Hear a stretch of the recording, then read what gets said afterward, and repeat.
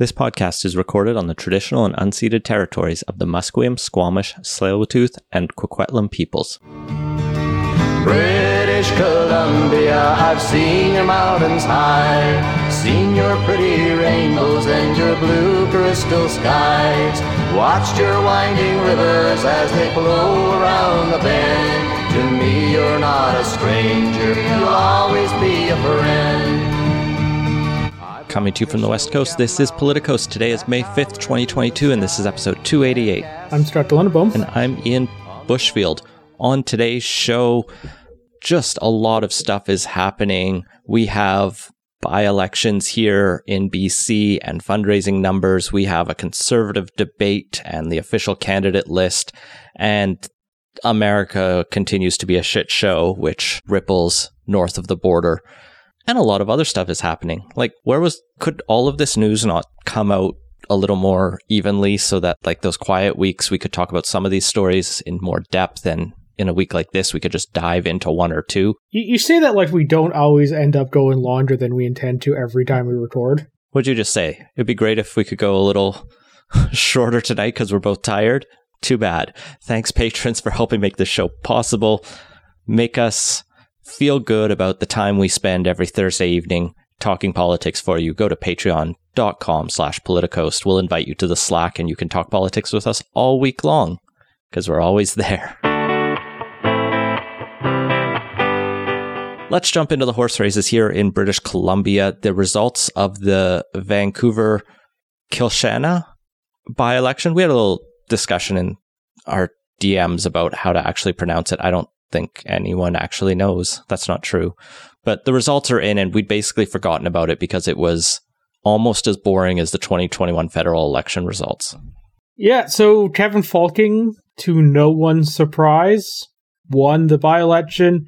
He ended up getting 58.6% of the vote, so the only bit of uncertainty of whether he would clear the 50% mark, he did fairly handedly. Coming in second place was Jeanette Ash at less than a quarter of the vote at 24.48%, followed by the Greens at 9.6%, and then the Conservatives pulled in a 6.6%, with the Libertarians getting a tenth of that at 0.6%.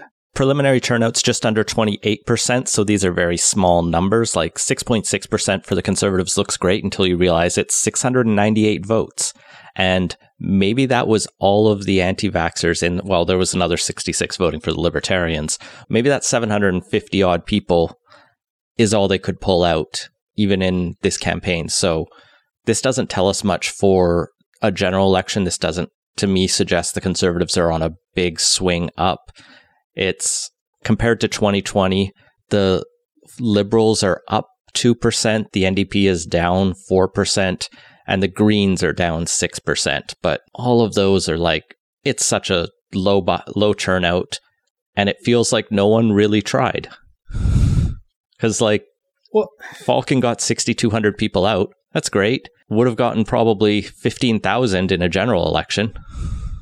Yeah, by-election turnouts are always smaller, though. Like, what will be valuable to know is how much each party spent. That will tell us how much they actually did try. I had a sense the NDP was trying somewhat based on getting the star candidate Jeanette Ash and the number of emails I was getting, but emails and social media campaigns that they were pushing is very cheap. I take it they didn't even have a campaign office, so potentially they didn't spend very much. This is not a good result for the Greens. They could have used this to try to... They weren't going to win it. Getting 3,000 people to vote in Vancouver for the Green Party shouldn't be impossible for them. And that would have put them into second.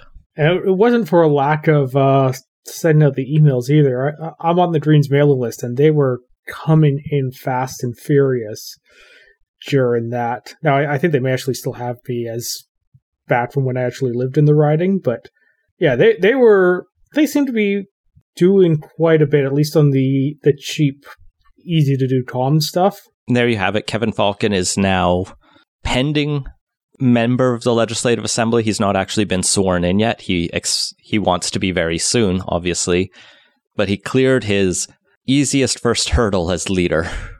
Didn't fuck it up. That's good for him.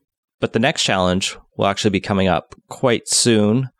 The Another by-election will have to be called for Surrey South following the retirement, as we've talked about, of Stephanie Cadot. And the BC Liberals have announced their candidate for it. RCMP Sergeant Eleanor Sturko has put her name forward and been nominated. It's actually unclear if she's been nominated or appointed, but she is the candidate the Liberals are running. So she's most well known as being the face of the Surrey RCMP, so the Liberals are clearly leading into that whole kerfuffle, the whole saga around changing over the RCMP in Surrey a bit. Fairly high-profile candidate, I think decent get for that. I don't know the internal Surrey politics enough of the RCMP transition to really get a good sense of how big a boost this is, but nevertheless, having at least someone with a pre-existing profile is going to be good for them probably. It is also a seat that is fairly safe for them. In 2020, they won with 47% of the vote. 2017, the Liberals came in with 50.9% to the NDP's 32.9%, and we'll have to see what the by-election results are, but I think we're going to I expect that likely going forward, we're going to see the Liberals be at least a little higher than their rather dismal low point of 2020. Yeah, Sturko's interesting. She's not just a cop. She's a former reservist, has worked in media production. The Surrey Now leader story that we'll link to in the show notes also talks about how she has been a champion of human rights, particularly relating to gender, sexual orientation, harassment, equity, inclusivity. It also mentions that she's really tried to make sure the LGBTQ plus community is welcome in the RCMP and in society, and has worked with her uncle on a book about LGBT purges in Canada. So it's clear, because it mentions in here that Falcon approached her specifically to run, that there's a, not like entirely different, but a face that he wants to bring forward, I think, as the BC Liberals that is more open to diversity than some of the challenges they've had in the past. And I think that's probably a positive. I don't know how much this says about the debate over the RCMP in Surrey. This is not the first person from the LGBTQ community that the Liberals have run or had elected. It's good that they're putting someone forward here, but this is not particularly groundbreaking for the Liberals, because that ground was broken many years ago. It could be a tight race, though. Like, it was 47 to 43% in 2020. It was a 1,176 vote margin. That said, by-elections tend to not go to the government, but this will be one the NDP will probably try harder in than they did in Vancouver, Kilchena. I've heard that the NDP are likely to try have Pauline Greaves run again. That's who ran in 2020 for them. She's an instructor, a Black woman who was born in Jamaica, past director of UBC Women's Center, and has worked at a number of organizations and nonprofits, and holds just a bevy of degrees. So if it is the two of them, it'll be a very interesting race to watch. And finally, the last thing to watch is just today, the first quarter interim financial reports came out from Elections BC, and I believe the fundraising results for the BC Liberal leadership race should be coming out in the next week, which will give us a much more wholesome picture of how each of the parties is doing. But the NDP is once again in the lead in fundraising in BC, getting $738,000 from 7,800 donors. The Liberals and Greens both got about 2,000 donors, but the Liberals got twice as big of donations from theirs. They got about 325,000, and the Greens reported 164,000. The Conservatives reported $7,000 in donations from 214 people, and the Rural BC Party, that is required to report because they get some per vote subsidy, did not collect any money. A little bit of dark news there for the Liberals, since they're not growing their donor base and they're on the same par as the Greens. The Greens have room to grow their donations, but the NDP is by far ahead again. Yeah, but with the leadership race that did wrap up partway through the quarter, a lot of the fundraising efforts and the party donors will have been focused on that. So I'm going to be much more interested to see what the Q2 financial reports tell us in terms of what their fundraising numbers are, and whether once they get out of the leadership race mode altogether, they're able to rebound a bit. And that's definitely going to need to be a part of Kevin Falcon's work, is rebuilding the Liberals' fundraising machine, because that is something that just did not happen under Andrew Wilkinson much to the party's loss, because I don't know, for some reason they just didn't do the work to adapt to the new fundraising rules, and they suffered for it and didn't go into last election with the war chest they needed, and are going to need to reverse that if they want to actually be competitive next time. Yeah, I think it's far more important for Falcon to get their fundraising in order and to make a purpose for the Liberals than for them to win Surrey South. Like, if they hold Surrey South, it makes no difference to the amount of power they hold in the legislature. If they lose it, it'll be a bit embarrassing for a couple weeks, a couple months, but people will forget. Longer term, they need the money, though. They need the seats as well, but one seat in the short term isn't the end of the world. Speaking of leadership races, though, let's talk about the Conservatives. Lots happening at the federal level. The party has announced the official candidates. No surprise, Pierre Poilievre, Jean Charest, Patrick Brown, Leslyn Lewis, Scott Aitchison, Roman Baber, who we've talked about all of them a little bit before, Baber a little bit less, and we're not going to talk about him anymore today because he's boring and a fringe. What's interesting in the official announcement, first off, Leona Alessilev had announced prior to the cutoff that she wasn't going to make the amount of money, so she pulled out. Mark Dalton, it turns out, also couldn't get the $300,000, so the BC Liberal MLA will not be running for federal Conservative leadership. And then 3 other men were all rejected, it seems, by the party.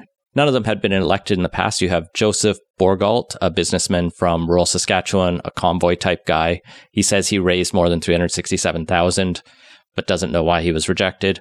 Joel Etienne, who has run for the Conservatives in the past, says they're preparing a formal protest and is going to try and sue or follow whatever appeals necessary. And Grant Abraham, a consultant who ran for British Conservatives in 2019, is also unsure why he's been rejected, saying he raised the money necessary. I don't get why you'd protest at this point, because you're not going to win. None of these people are going to win, regardless. I'm also curious if they honestly don't know, or if they got told the reason why and they just don't like it and are made public. You would think if the party had concerns, they would, as part of the back and forth of the vetting process, will have actually talked to them about it, and it, in theory, would not be a mystery as to why, what the major issue with their candidacy would be. I think in one of the articles I read, the party said that, yeah, we told these people why they weren't in. And who knows, maybe it's embarrassing social media stuff that they don't want to cop up to. It's probably not just support for the convoy, because Roman Baber and Pierre Poilievre are in the race. So, Leslyn Lewis. Yeah, Leslyn Lewis too. So, probably the last we'll hear from them, unless Etienne is really good at fighting his party. But I think the more interesting thing that also came out this past week was the fundraising data, because, like we said, above Q1, fundraising data is coming out from Elections Canada. They released data on leadership campaign fundraising. Unfortunately, it only goes up to March 31st, and some of these candidates only entered in like mid-March or started reporting in mid-March. Nevertheless, it gives us some initial data on how everyone's doing. We're told Pierre Poilievre has the most money at $545,000.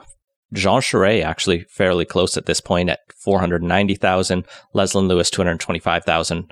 Patrick Brown a mere $115,000. Scott Aitchison $90,000, and Roman Baber at $54,000. Even more interesting than that, Eric Grenier breaks down on Twitter the average donation size. So you can see like Pierre Poilievre is getting a lot of small donations because his average donation is $163. Similarly, Leslyn Lewis is $155. Jean Charest is getting a mix of big and small donors with an average size of $815. But Scott Aitchison's surviving on bigger donors with $1,300 as an average, and Patrick Brown like only has big donors, maxing out at $1,586 average donation. And what that tells me is, unless things have changed for Patrick Brown, his campaign is less real than the others. Like, there's a small number of people who really like him and have a lot of money that want to see him do well. But beyond that, there's no grassroots support. Everything else is too early to really say. Yeah, it's interesting, Umbrella. His strategy is very focused on doing the signups. Like, he's basically doing no media, no paid advertising, as far as I can tell. Like, it is hyper focused, and that probably means all his money is going to his sign up operation. That means paying organizers and the like to run that, which maybe means his strategy doesn't actually require him to pull in a huge amount of money, because once he has enough signups, in theory, just engaging with them is the path to victory. He doesn't actually need to do a lot of the other work to win over candidates and do the comms that's typically associated with that, and where a lot of the paid ad money goes. Still interesting, though. Mm-hmm. Sure, also surprised me a bit. Not that it was high, but I actually figured it would be closer to Brown Aitchison's numbers, because I had heard through the grapevine that he was pretty much stocking his war chest up with kind of the Montreal and Quebec City and Toronto establishment types who are, healed and able to pour money in. And maybe that's what he got initially. Like, his average donation size is fairly substantial, $815, but he's also starting to get some of that small donations. And $500,000 in a month or two is a respectable amount to raise when you're limited to whatever it is, $1,600 per person, roughly. So, yeah, Q2 is going to be far more interesting.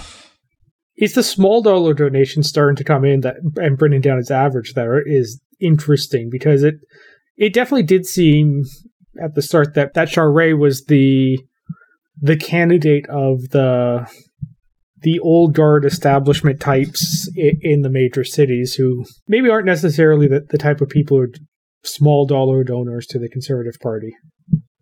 Before we talk about the debate that happened today, while we're talking about fundraising numbers for all the parties overall, the Conservatives brought in about $5 million in the first quarter, the Liberals 3.2, the NDP 1.3, the Greens and People's Party both brought in about 400,000, which is something, and the Bloc 350,000. So about where I would have pegged them all, except, actually exactly where I would have pegged them all. So no real surprises there. Conservatives continue to be really good at fundraising nationally, but not as much provincially. Let's talk about the debate, the unofficial debate that happened tonight. 5 of the 6 candidates were there. Patrick Brown decided to focus on membership signups. This is the event hosted by the think tank formerly known as the Manning Centre, the Canada Strong and Free Networking Conference. Scott, you watched some of it. I saw a couple tweets about it, but didn't get through it yet. Yeah, so when we went to record, I was most of the way through, but hadn't gotten all the way through. And that's partly because they decided to air this debate during the middle of the workday for Western Canada, which, can we just pause and reflect on the irony of Preston Manning's organization? A man who spent his entire career in politics channeling the discontent of the West, and it's being considered an afterthought to Central Canada, for them to schedule a debate when the West is at work. It's all taped and streamed now. You can watch it whenever you want, Scott. No. It's amusing. That it is. Got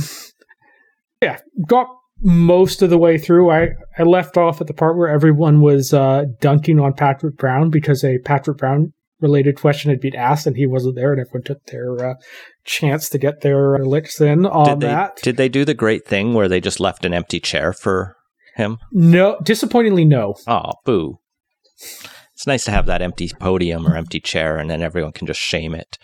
Yeah, and then you could cut to it whenever there's a reference to Patrick Brown. Like, it would have worked much better in that case. Honestly, he should have shown up, because even if his strategy is very focused on targeting the signups, he is, in theory, if he wins this thing, going to actually have to govern the party. And being a no-show at the events makes it hard to establish that relationship with the rest of the party that he will need if he wants to belong in the post. Well, and if he doesn't manage to sign up a majority of the party's members, he's going to need some second choice votes. So he needs to convince somebody else out there to put him second. Yeah, he could have taken a couple hours out of his day to show up here, and then the thing was in Ottawa and hit up a bunch of various ethnic events within the city when he was there. There really is, in my opinion, no excuse for him to miss that, even if in theory it made sense in the Brown War Room. The other big takeaway I saw from Twitter was that Jean Charest was good? Livelier than he's been to date, which admittedly is an extremely low bar. But yeah, he was fairly animated, showed some actual passion and intensity there, and if that was the energy he'd been bringing the whole time, I think he has a shot at winning this. Him and Poilievre definitely sparred quite a bit. There was more than a few exchanges about whether or not he had raised or lowered taxes as Quebec Premier that was just exhausting, but clearly both of them felt really passionate about and got pretty loud and snippy about. How was Poilievre then? Because I saw some reactions on Twitter that found him to be all the worst things you hear about him and none of the the smarmy college campus arguer rather than a polished politician who can command a room while still getting some good barbs in. He was Pierre Poilievre. At this moment, he's a known quantity, and he didn't deviate from that very much. Yeah, his message seemed to be well received by the crowd, but yeah, my take on it is that all the bad qualities being that kind of a little too in your face, always needs to have the last word and be right type of person was showing through in spades. And I heard Leslyn Lewis went after the wokes, which is not surprising. Oh, that was a pretty common theme with a lot of the candidates. Baber as well, Poilievre. It is what you'd expect on that. And how about Scott? Honestly, pardon? And how about Scott? Scott Aitchison. He was playing the grown up in the room. Let's all try and remember we're actually the same party, and we need to be a party that can come together and actually win, while still getting a share of dancing at Trudeau and being critical of when certain members of the party can engage in some conspiracy theory talk that drives the voters they need to win in the GTA away, which Leslyn Lewis took as a personal attack on her, despite not being mentioned, which I think is a little telling. It's so amazing when they realize they're being talked about, but they're not being named. So to just be like, you can't complain about the conspiracy theorists in this party. Some of us might identify as such. Yeah. He came across, Aitchison came across as probably the most prime ministerial, and the one that seemed less angling for the leader of the opposition job than the actual prime minister's job. But I don't know. I'm not sure how much that's going to help him in the vote. That the energy in the Conservative Party right now is not necessarily towards the kind of reserved, responsible statesman. So I don't know. We'll have to see on that one. But I think if you didn't go into this wanting an angry fighter necessarily, but some of it was more of a uniter talk to all Canadians, he probably came across as the best. Yeah, it's fascinating. It's almost like, I'm just thinking Patrick Brown not being there probably benefits Scott Aitchison the most. Because Brown is, I think, tried to pitch himself more in that similar kind of role, but by not being on the stage, it just defaults to the other guy who's not the front runner, who's not Poilievre, Charest, who are battling, who's not the social conservative. And Aitchison's clearly also vying for the Charest line of being or Sheree Lane in the we're the responsible, more moderate people who can actually win the places we need to win. But yeah, having one less person on the stage, also fighting for that lane, definitely, I think, helps him and Sheree. Anything else to talk about on Conservatives? The only other thing I would mention on this is this was heated. Like I've never seen a leadership debate get this heated and this personal, and I have a hard time seeing how there aren't some pretty big wounds in the Conservative coalition when this is all over. Whoever wins is going to have quite the job ahead of them patching things up, and it's not a party that's easy to hold together at the best of times.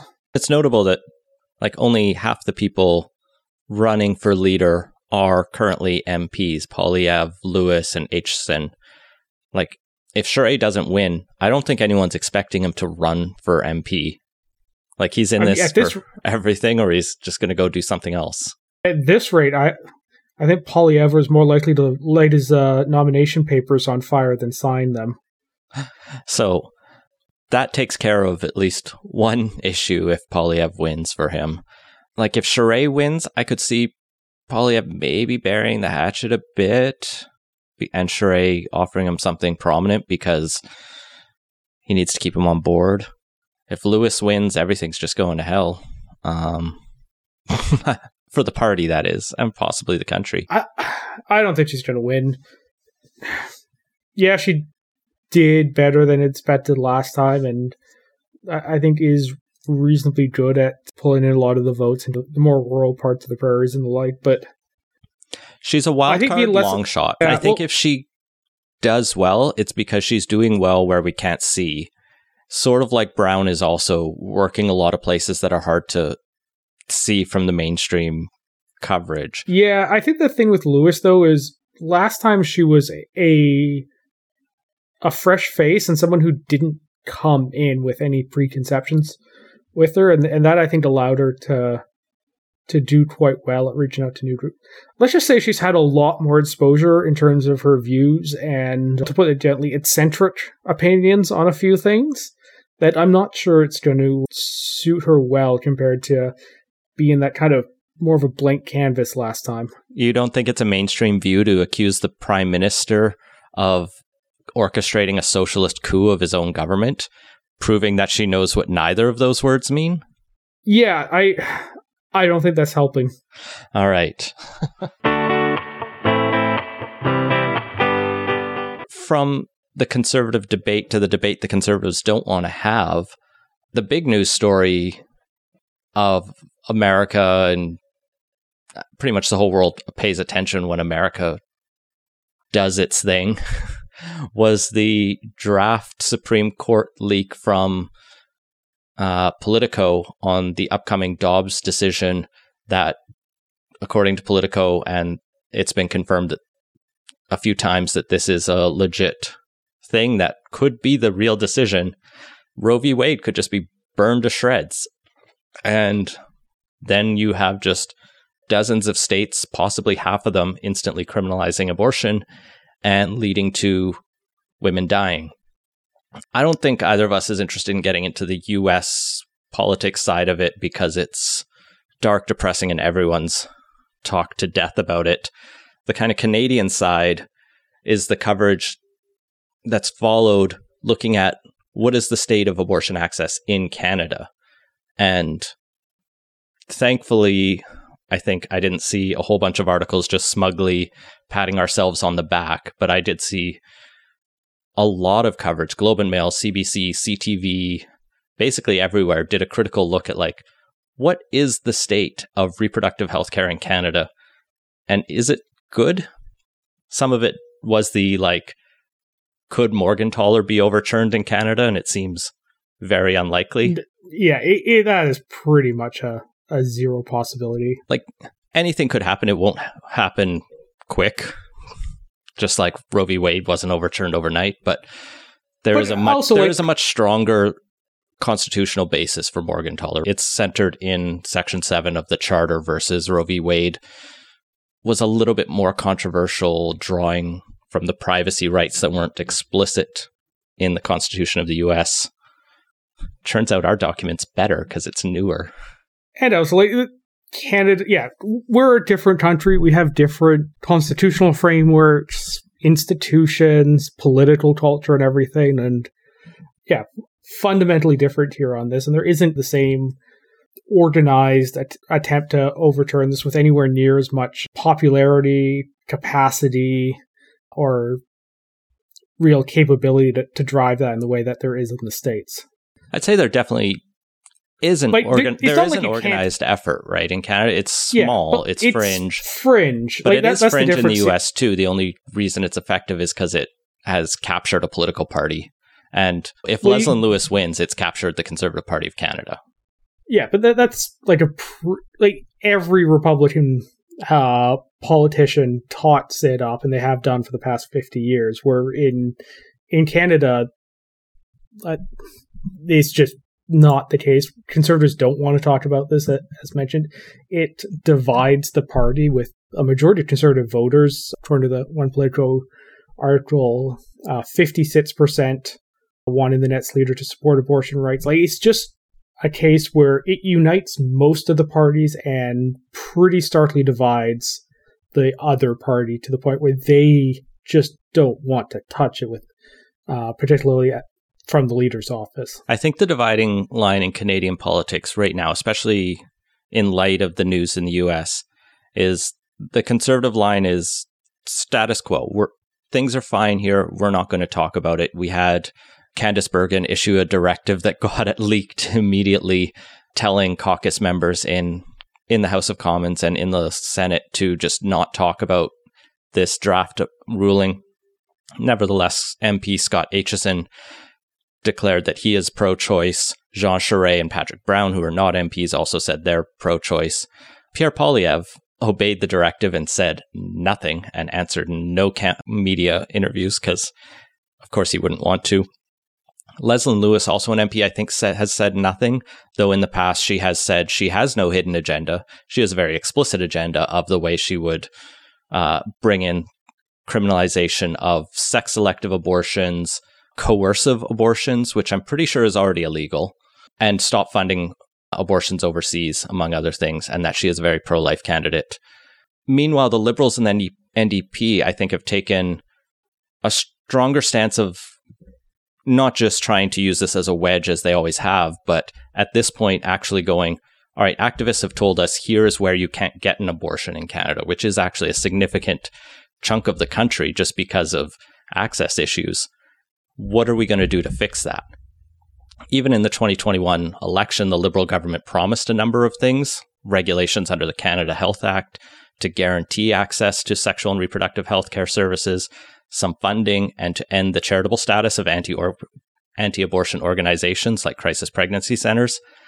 Not much of that has been done. I think some of the money's gone through, but we've had things like, it was only a few years ago that Prince Edward Island allowed abortions. Like, there just weren't any being done on the island because the hospital wasn't offering them. And so people who needed one had to take a ferry, which then becomes a whole thing. And so that disparate access is a serious issue. Thankfully, a little bit, this draft opinion in the US has kicked some of this movement into gear. So where you have the Conservatives saying, we won't do anything, you actually have the Liberals and NDP talking about what more should we be doing. And the Bloc, of course, siding similarly and doing its usual fun antics of like, we're going to introduce a unanimous consent motion to make sure this House is pro-choice, and they didn't get it. The Bloc's good for procedural antics. Yeah, that does seem to be their forte. Yeah, with respect to the access thing, the Globe Mail had a map in one of their coverage that kind of shows basically travel times to centers where wanting an abortion, and it really does look like a population map with a few like odd splotches in Quebec, far away from St. Lawrence, which is interesting. Not what you would have expected, but that kind of, I think, goes to a more general issue, is that a lot of the country is hard to service with healthcare facilities, and like, PI had some of its own issues around perhaps a lower elected fund stuff, but also it's a province of what? 140,000. 140,000. It's pretty common for them not to have a particularly deep bench of specialists. It's pretty common for them not to have a particularly comprehensive access to specialty procedures and require people to travel to Halifax for a lot of procedures. And that's how healthcare works in the Maritimes. Of Halifax becomes a center for a lot of healthcare that people travel to, because the smaller provinces, particularly ones that have pretty rural populations, just have a hard time delivering those services. And I think we can obviously want there to be better and quicker access to this stuff, but a lot of it comes down to it's just hard to provide healthcare services in there, and it's going to take some dedicated funding to change that. It's not even that complicated, though. One of the things Globe and Mail highlights is that abortion isn't just a surgical procedure anymore. There is the pill Mifepristone. I apologize that I can't pronounce the name, the abortion pill. Canada only got it in 2017, one of the last developed countries to approve it. And even though that pill is available, you still have trouble getting it in a lot of places, according to patients, with doctors being unwilling to prescribe it. So women have to go to abortion clinics that are still that far away. All of these things are easy to fix. I saw one comparison in another article highlighting that Canada has fewer abortion clinics than Sweden, but Sweden has a fraction of our population. If this becomes a priority, it's actually one of the cheaper procedures, I believe, to manage and implement. It's just a cultural issue that it's treated as the taboo when it really needs to be normalized and just accepted as part of our healthcare system, to the same point as many other. It is not a wildly complicated, difficult to perform procedure that requires a hospital necessarily. And I think we need to keep that in mind when we talk about access. So I am glad to see it on the debate table. A lot of work's being done. Look for your local pro-choice organization to support. And I don't know, the other thing the federal government is also talking about is making sure that the border guards and CBSA aren't going to turn away anyone from the border who is coming to Canada to seek an abortion, which is just some grim but unfortunately likely scenarios that are going to start happening as we... I hate making the freaking Handmaid's Tale references because they seem trite, but it also does feel apt. Anyway, I'm just really sad for America. Yeah, it's not great news for America for sure. A little more close home. I'm not looking forward to us doing another round of imported American culture wars here for the Liberals to hit the opposition parties over the head with, which is no doubt going to happen. I'm going to be a little curious to see how much of this actually gets followed through and how much the Liberals just keep as a live controversy to juice their own electoral fortunes. That's just the thing, right? Because there are real issues that have been flagged here in Canada. They're different issues. We need to make sure we're talking about them differently, and I think we've done that. But the Liberals have been so good at talking the talk and failing to walk the walk. Well, maybe with this confidence and supply agreement, the NDP can hold them to the fire to follow through.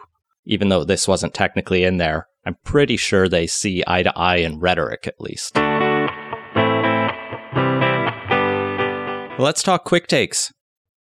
Spinning into an entirely different direction, the housing crisis continues unabated across the province. Actually, things have settled a little bit, arguably, in the last month in the housing market. Prices haven't dropped, but sales have slowed a little bit, and maybe that's optimistic. But what's interesting... I wouldn't read too much into any 1 month result. What's really interesting is this Burnaby Now article from Graham Wood, where he went through all of the public disclosures of the 87 MLAs to find out how many homes they all own. And 81 of 87 MLAs own their home or own a home, and 42 of them have a second property, and 13 have 3 or more.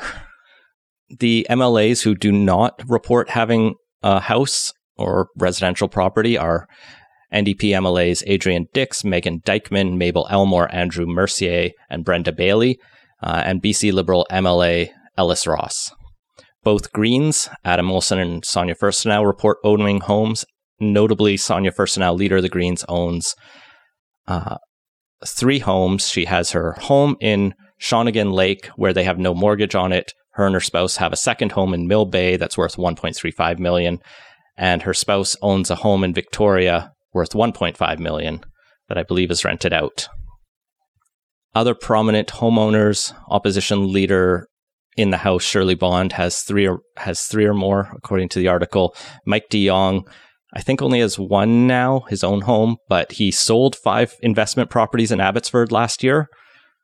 None of them were super expensive. They were condos for a couple $100,000 each, but still, selling 5 properties in a year is pretty notable when you're also an MLA. The NDP's standout is Jagrup Bar, who owns 7 properties in Prince George through an investment company. And Murray Rankin owns a Victoria home, a Saturna Island recreational property, and rents out 2 home apartments in Victoria. Friend of the pod, Stuart Prest, says it's a reasonable question to ask how many homes people own when they're talking about the housing crisis. You take anything fun away from this article? Sonia Furstenau's argument on why it's not a big deal. She owns multiple homes this week. But, I don't know, as long as they're renting these out and they're not just sitting collecting dust, like, I honestly don't care that much. Like, we have a big housing problem in BC, but fundamentally that's driven by there not being enough housing units generally to go around, and some percentage of people are going to rent, and I don't know, it's not the end of the world if the person they're renting from happens to be an MLA rather than, I don't know, some lawyer who owns a rental property in Vancouver or whatever. Yeah, none of it was that surprising. MLAs make $115,000 a year, I think I looked up, and you get more if you're a cabinet member, etc. So it's a fairly cushy salary that doesn't put home ownership, now it is still hard to own a home, but it doesn't put condo ownership out of reach for many of them if they're good with their money and stay there for a while. Yeah, and particularly the ones that live outside of, and particularly the ones that represent an area far from Victoria. Like, you're going to have to find a place in Victoria, and then it becomes a thing. Like, there's reasons why people may go for second properties and whatnot, particularly if their financial situation allows. I get it. It's good we have these disclosures and can go through it and know, but there's nothing inherently wrong with being a landlord. So, I don't know. It's not the sort of thing that I think makes for anything but gotcha politics, if you really want to get into it. And there's, a few barbs being traded back and forth over some of this stuff, but we'll put the link in the show notes, and you can find the disclosures for your MLA on the BC Legislature's website. Something that is great to see, though, is Ben Bolliger's injury last year from being hit by a car while biking and then being charged the damage to the car from ICBC has a positive end, it seems, as ICBC has officially changed its policy and will no longer seek damages from cyclists and pedestrians who get hit by cars. It's nuts this had to, yeah. It's a little nuts that this had to be a policy. Like, why the hell wasn't it already in place? But better late than never. And such for Ben, they had to go through all that and become an activist on the issue to get this changed. But good that it's happened. Yeah. So specifically, ICBC is no longer going to seek to recover costs, specifically in named situations such as when a cyclist or pedestrian has suffered a severe catastrophic injury, if there's been a fatality, or if when ICBC must determine the damage liability is 50-50 because there's not enough evidence to determine what happened. And then they do say other claims involving cyclists or pedestrians who suffer non-severe injury would be sent to a committee of experts to be carefully considered. Not a huge amount of details on what that means, but I guess if a cyclist is driving down the road, swinging chains as they ride or throwing javelins and hits a car that's stopped and damages the car and the cyclist is fine, maybe they owe them some money. That seems fair, but maybe that's what they're thinking of. Yeah, you could probably come up, if you think about it, you should probably come up with a situation or two, but yeah, it's probably not a particularly common occurrence. The other big announcement from the provincial government this week is that the province and the Urban Mayors Council have agreed to coordinate an investigation into prolific offenders. So recently, a number of mayors have been lobbying the province concerned about crime by repeat offenders, prolific offenders. They're just worried about crime and specific criminals, and it's been raised a lot by BC Liberals in the legislature, I believe, at question period. And so David Eby, Attorney General, finally said, fine, we will launch an inquiry. Doug Lepard, former Vancouver Police Deputy Chief, and Amanda Butler, a health researcher and criminologist, will study this issue and report back within 120 days on what we should do about this. It seems like the NDP doesn't care, but cares enough that they have to do something. The timing is interesting. The 120 days puts that basically 40 days before the municipal elections, where this has already become a bit of a campaign issue. So it's curious. Could this take the wind out of the sails or put a bunch into it of some of those campaigns, depending on what the report says? Maybe. It's probably good they're looking at the issue. But yeah, we'll have to see what the report says. Yeah, I'm skeptical of the scale of the issue versus just it's a complaint about crime waves that are always suspect based on the data presented, is always like slicing police data narrowly to suggest something is worse. And overall, the broad trends tend to be that crime is down. I'm going to be interested to see what they find, because there are definitely instances that stick out as cases, but how representative they are is another question. There's every now and then you come across a story of someone who's been arrested with 50 or 100 convictions on stuff, and you do have to wonder what's going on where someone with that many convictions is still out there doing crime and stuff rather than being dealt with by the system more effectively. The simple answer is systemic racism and over-policing of certain communities. But that was the whole that does not explain focus all of it. It explains a lot. The one that comes to mind is there was something like a year ago about someone who got busted stealing, I think it was like a truckload of jeans or something, and the reporting said that he'd had 102, I want to say, previous convictions or something. And there are issues of racism and over-policing and stuff. That's no reason to steal a merchant's inventory. We also shouldn't be governing our policy based on anecdotes. Yeah, which is why this is good, so we can actually get a better sense of the problem. And finally, the federal electoral boundaries redistricting, the Federal Electoral Districts Redistribution Commission has come back with its proposals for what British Columbia should look like in the next federal election, and it's a mess. BC gets one more riding shoved in the Okanagan, which I have no complaints about that. I think it's either there or Metro Van, the fastest growing regions. But when you look around Metro Vancouver ridings are now encroaching on Burnaby, as well as New West is spilling into Surrey. Coquitlam is also pushing into Burnaby. My riding of Coquitlam, Port Coquitlam, cuts straight down to the Fraser River for some reason, but like Port Coquitlam is actually pulled out to the Langley riding.